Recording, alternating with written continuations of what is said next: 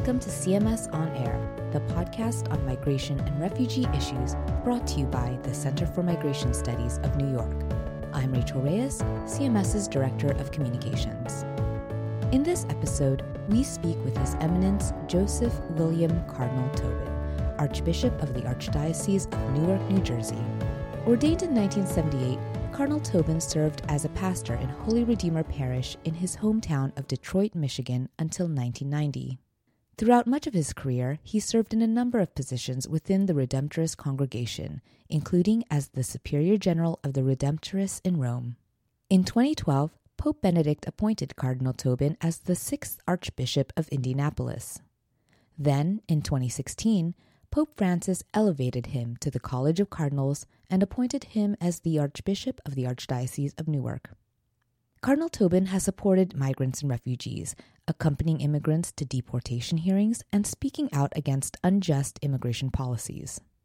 In 2015, as Archbishop of Indianapolis, he famously directed Catholic Charities of Indianapolis to resettle a Syrian refugee family in the Archdiocese, against the wishes of the then Indiana Governor and now Vice President Mike Pence. In this interview with CMS's Executive Director, Donald Kerwin, Cardinal Tobin discusses Catholic teaching on immigrants and refugees, developments in immigration and refugee policy, ideological polarization surrounding immigration in the United States, the provision of sanctuary to migrants, and how faith communities can become more involved on immigration issues. And now here's our interview with Cardinal Tobin. So, Your Eminence, you've been a strong, steadfast supporter of migrants and refugees, and I wonder if you could tell us a bit about your family's own immigrant history and how that's impacted your view of migrants and your work with migrants today. Well, on both sides of my family, I'm descended from Irish immigrants. The most immediate contact, my paternal grandmother, Molly Sullivan Tobin, who came from County Kerry.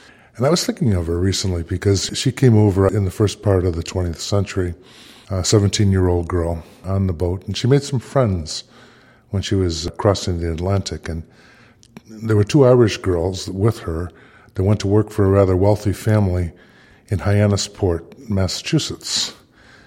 And in 1960, one of the first times I ever watched television was to watch John F. Kennedy accept the Democratic nomination in Chicago. I think I was 8 years old. And I recall afterward my dad wanting to put up an image of John Kennedy like everybody else, not only on the block, but in the neighborhood.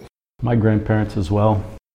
My grandmother wouldn't permit it because she said that the 2 girls she came over with later reported to her that the old man had abused the maids. And her point was always made very markedly, he forgot where he came from. And I think this question has made me remember where I came from. And not simply the Emerald Isle. My grandmother came over when she was 17. She went back when she was 75. Even though my dad and my uncles would often put together some money and say, why don't you let us pay your way back? And she would reply, all I knew there was poverty. You go back. So it wasn't some sort of whim that brought her to the United States. She was fleeing a very difficult existence. It kind of segues nicely into my second question, which has to do with immigrants that come to work, come from Detroit. Your mom lives in Ontario now, but you had close ties coming up with organized labor, and you have had for many years. I wonder if you could speak on the importance of the labor movement itself to immigrant workers, both historically and at present, in the role of the church in facilitating that and supporting immigrant laborers. You know, there are caricatures of the Irish politicians, but people forget where that came from. And it came out of the experience of the Irish taking the lowest paying jobs in New York, basically hauling the stuff out of outhouses overnight, the night soil they called it, euphemistically. Later using that experience to organize into unions, which eventually gave them a political base where their voice could be heard in the Big Apple. I think this has been true for any number of unions, whether we're talking about coal miners in Pennsylvania or auto workers in Detroit. or people who came to harvest the crops. I worked as a young priest rather closely with the United Farm Workers and Cesar Chavez. They had no one speaking for them except for their union. And I think that this is also true here in the metropolitan area. The Service Employees International Union is made up of, in many locals, of immigrants who have the lowest paying jobs in airports and in public buildings, and the unions speak for them. And I think because one of the principles of the labor movement is solidarity, it conjugates very well with the needs of immigrant workers. I wonder if you think that there's a role for labor schools to actually come back, and some of the work that, say, Father Clete Kiley is doing in terms of promoting this ministry among particular priests, the old labor priests of the 1950s and 60s. I've heard Rich Trumka, we hosted him here at Seton Hall last month, say that labor unions have to make sure that they're true to their own principles, especially the leadership, and that they don't get too removed. If Francis says that bishops and priests should smell like the sheep, I think he would say the same thing to labor union leaders, that they can't be removed from the experience of the rank and file. But having said that, I think that there's a sort of fragmenting force at work in society that deserves at least to be answered by principles such as solidarity and an inveterate respect for human dignity. Not simply individual rights, but the dignity of human beings as a collective. The church is sometimes criticized for not acknowledging the importance of the private sector to business leaders and creating jobs and more broadly and contributing to the common good. What does Catholic teaching say to business leaders in the private sector more broadly in terms of their contributions and their responsibilities? I think, if I understand the criticism, Don, the criticism comes from, I think, a mistaken identification with church teaching and a particular political or economic system. The Catholic Church, in its social doctrine, doesn't identify with any political system or any political or economic system. It does have some principles that it holds to be part of the divine revelation that we receive and we treasure and we share with others. Sort of the four basic ones would be, first, the dignity of the human person. Before what they have or how they look, a human being has an inherent dignity, and we believe that that is a reflection of the divine reality. Secondly, the notion of working together for the common good. Business people and church people and all are called, because of our human nature, which is essentially a social nature, to work together for the good, especially for those who are underserved or less capable.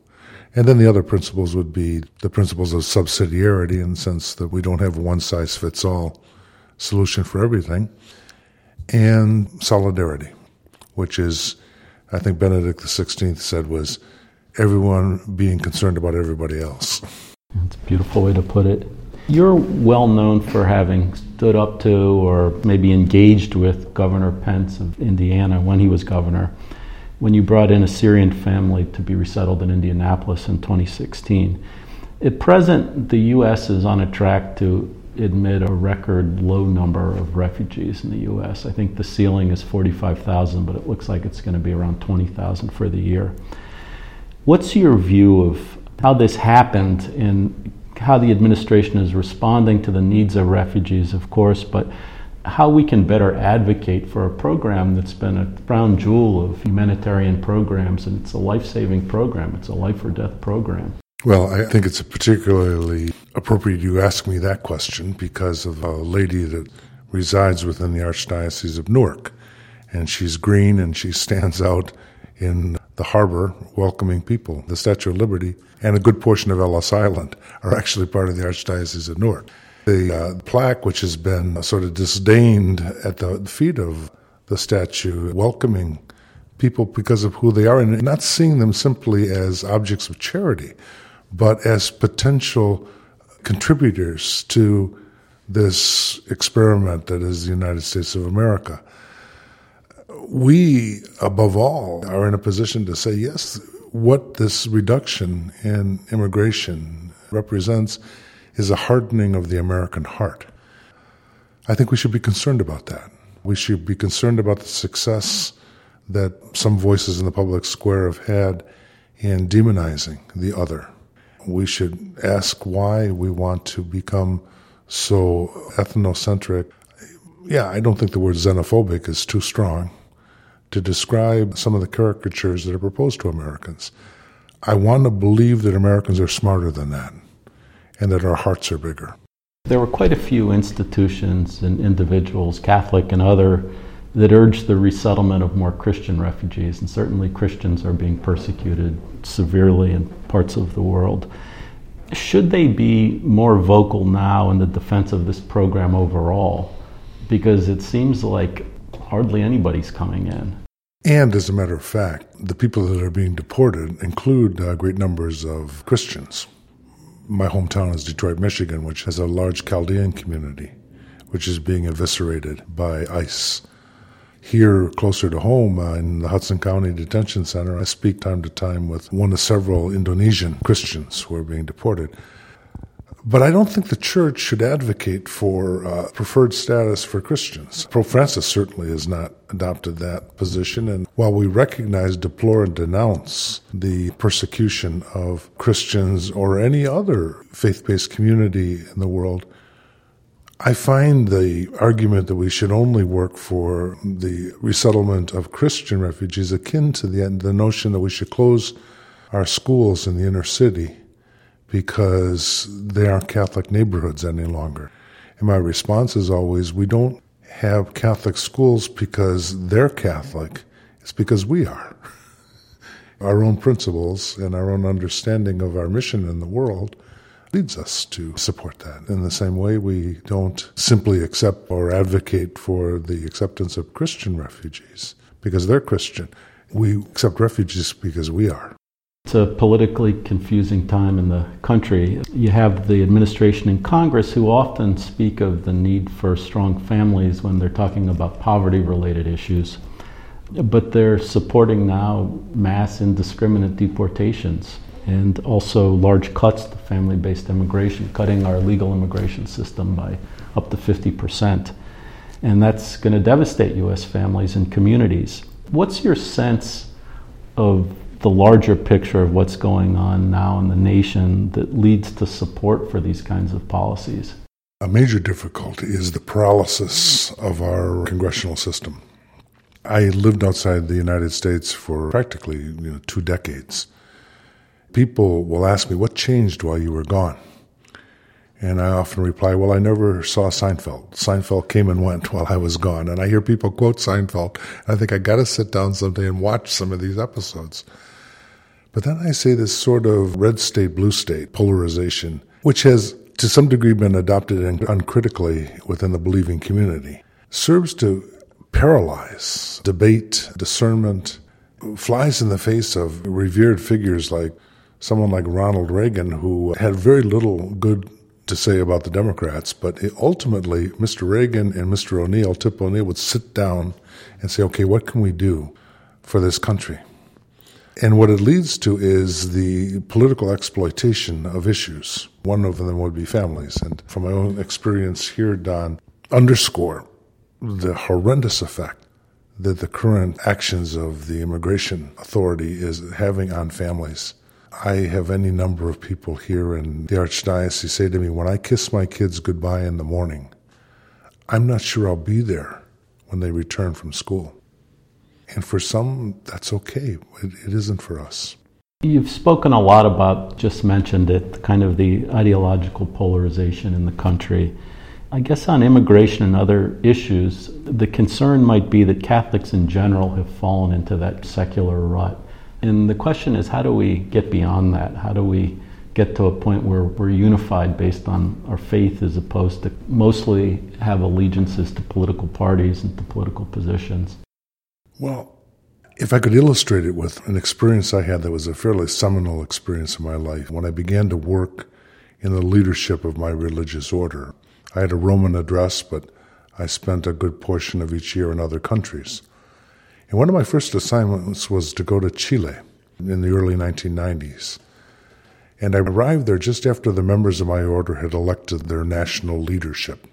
And the fellow that was elected the provincial superior, or the leader of the communities in Chile, was elected on the 35th ballot. And he had received no votes on the first 34. You don't have to be a rocket scientist to figure out this was a pretty divided group. And I remember a couple of days later talking with the sacrificial lamb as we walked in the garden of our house in Santiago. I said, "Raul, what happened in that electoral assembly?"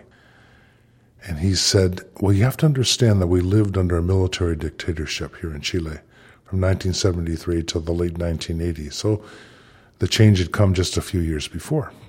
He said, "We hated it. We preached against it. We demonstrated against it. We put our lives on the line, and some of us went to jail. But without us being aware of it, that penetrated us. And we began to treat each other that way." I saw the same thing later on in Eastern Europe, where people detested the Communist Party. But after the communists had fallen from power, continued to treat each other with great suspicion and disdain. So I think that as a believing community, we're not immune to the larger social matrix. But we have to be more critical about what we bring home into our own communities, into our own churches. Like the Holy Father, you've shown the importance of journeying with migrants, both in terms of accompanying an immigrant deportation proceedings here in New Jersey and visiting detainees and local facilities. Do you think there's the need for more accompaniment of immigrants and refugees at this time, especially from church leaders? I would say yes, and I would maybe specify it a little bit. It's not simply providing service, making them aware of what rights they have. It's also putting a face on people. Because when people are reduced to caricatures, it's much easier to do inhuman things to them. And the experience of immigrants is that people who don't like them reduce them to caricatures. For the Irish, it was cartoonists like Thomas Nast, who would portray the average Irish person with ape-like features, usually drunk, and a threat to women and children. Similar threats are in the political discourse here. If they're not rapists or drug smugglers, they're at least going to be taking jobs from Americans, all of which are true. And people forget that they're part of families. They love their children. Many of them are here at great sacrifice, leaving behind their families, their wider families, so that they could provide for their children. I think what religious leaders can do is help people understand, because if you can put a face on someone, it's much more difficult to do really inhuman things to them. You, I'm sure, and other bishops receive appeals to provide sanctuary to persons facing deportation. And the church has always been steadfast in serving people based on their need, not based on immigration status or other characteristics. But what are your thoughts on using church institutions themselves to provide sanctuary in the way that people are asking you to do?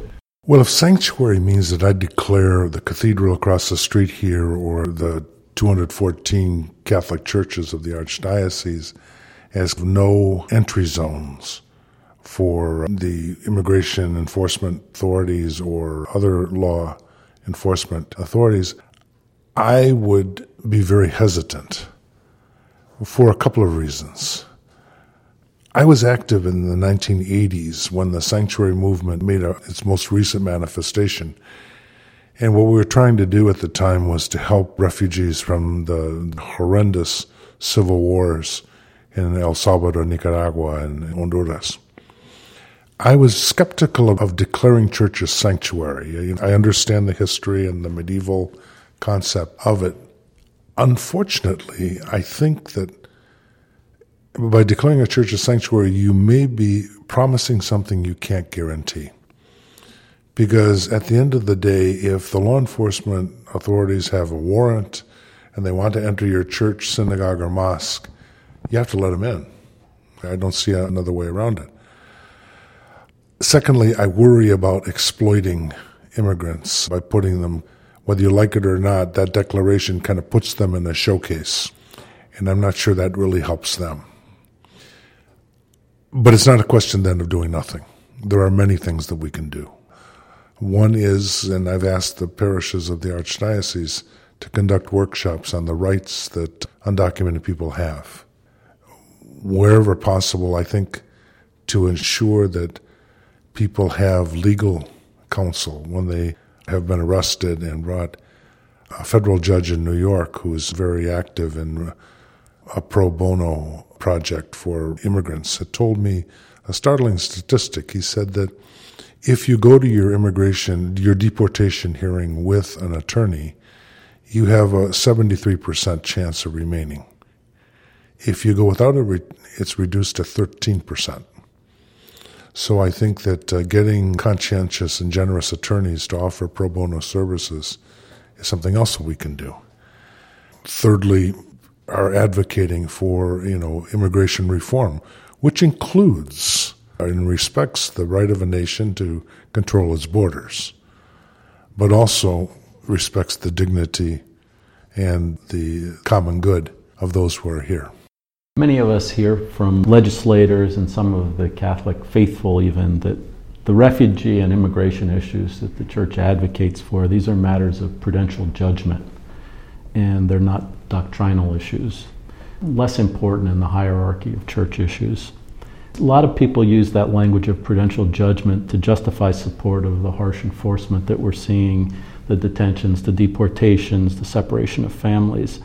I wonder, do you believe that immigration and refugee protection are matters of prudential judgment or issues of secondary concern to the Church on which people of good faith can disagree? I'm glad you added that second because it serves as a way of understanding the first. If prudential judgment simply means or reduces the question of the help to undocumented people, immigrants and refugees as a matter of secondary concern, I think that that's wrong. I think that that is a misrepresentation of some of the fundamental principles of the Church's social doctrine. Certainly, the capricious nature of the laws and the enforcement of laws around immigration is an offense of human dignity. It is a wound to the common good.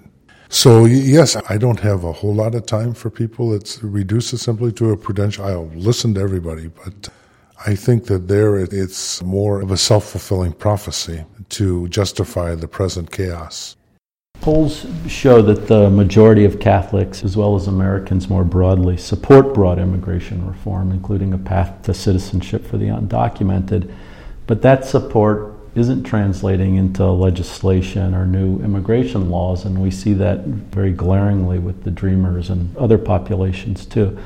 The question is, what can we do to motivate U.S.-born Catholics to act on the behalf of newcomers and in support and solidarity with newcomers, who in many cases are their co-religionists, which is something that gets overlooked?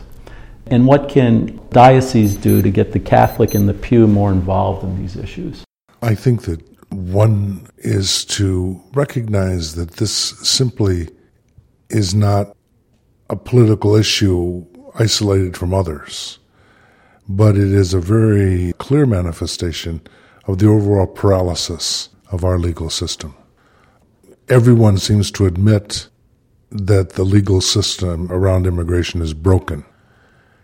The dominant voice now in public policy is that you fix the broken system by kicking everybody out and by having the consequence of the collateral damage of broken families, and in some cases of people who are going to be killed because of being returned to their circumstances. And then the widespread anxiety of people who are living under these threats, rather than sitting down and discussing what in the great moral traditions of our faith communities, but also of our country, what's the best way forward?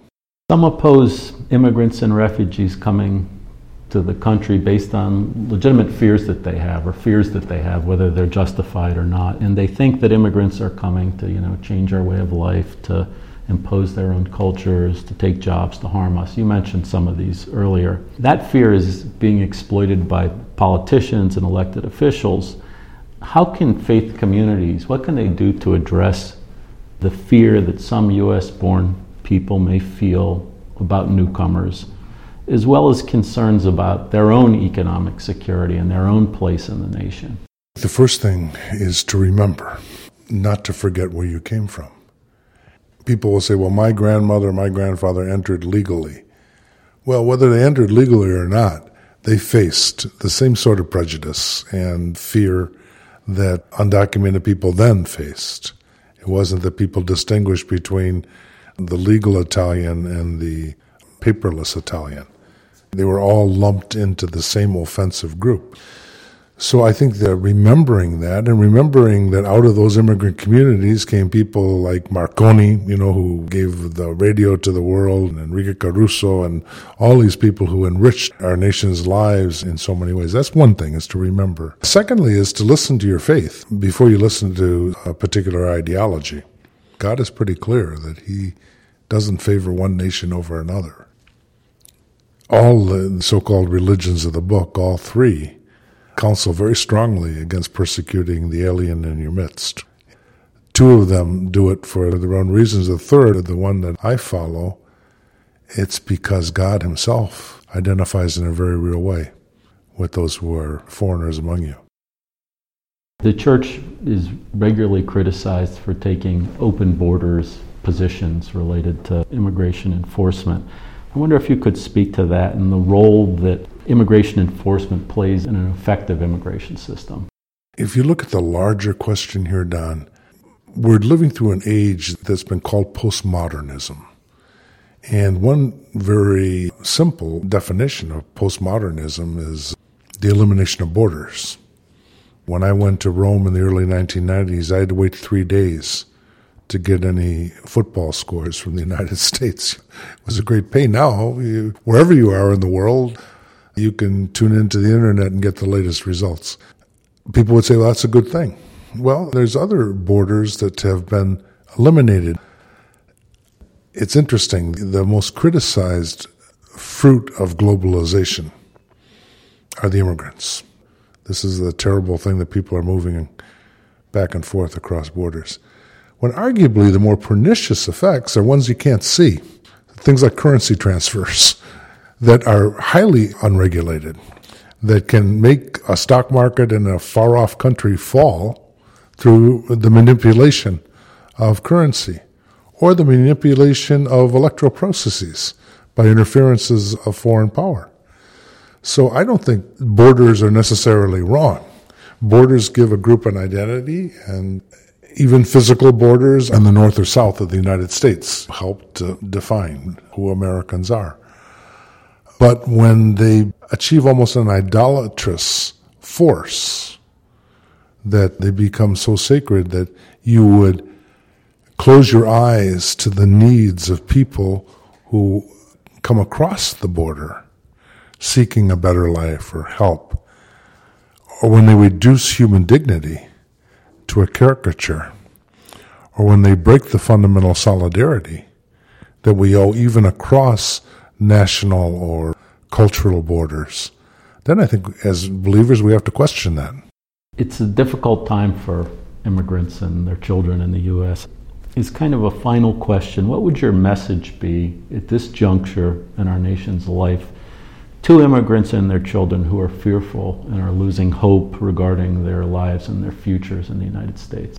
If they belong to the same faith-based community as I do, I would say to them what the Holy Father said last Easter in Rome. He said to the people, we're all aware of the great shadows and difficulties and tragedies that people are facing across the world. But Christ is risen. And so he said to the people, I want you to, on your way home, just repeat to yourself, but Christ is risen. And his resurrection wasn't simply a far-off historical fact. It is the judgment of God on death and suffering, that it doesn't have the final word. And so I would say that that's going to be true in the lives of these people as well. When I came here to Newark, where we have such a stunningly beautiful cathedral, I was told that in the late 19th century, the city leaders found out that the Catholics, which were synonymous with immigrants, had purchased this property to build their church. They immediately decreed that the garbage dump would be located across the street. Right now, that former garbage dump is a beautiful hill with cherry trees and flowering forsythia. And I think that God is going to, because He's a God of justice, will ultimately transform the suffering into a better world, not only for these immigrants, but for the United States of America. Thank you very much for being with us and for doing this interview. We greatly appreciate it. You're welcome, Don. Keep up with Cardinal Tobin and the Archdiocese of Newark by visiting their website, www.rcan.org.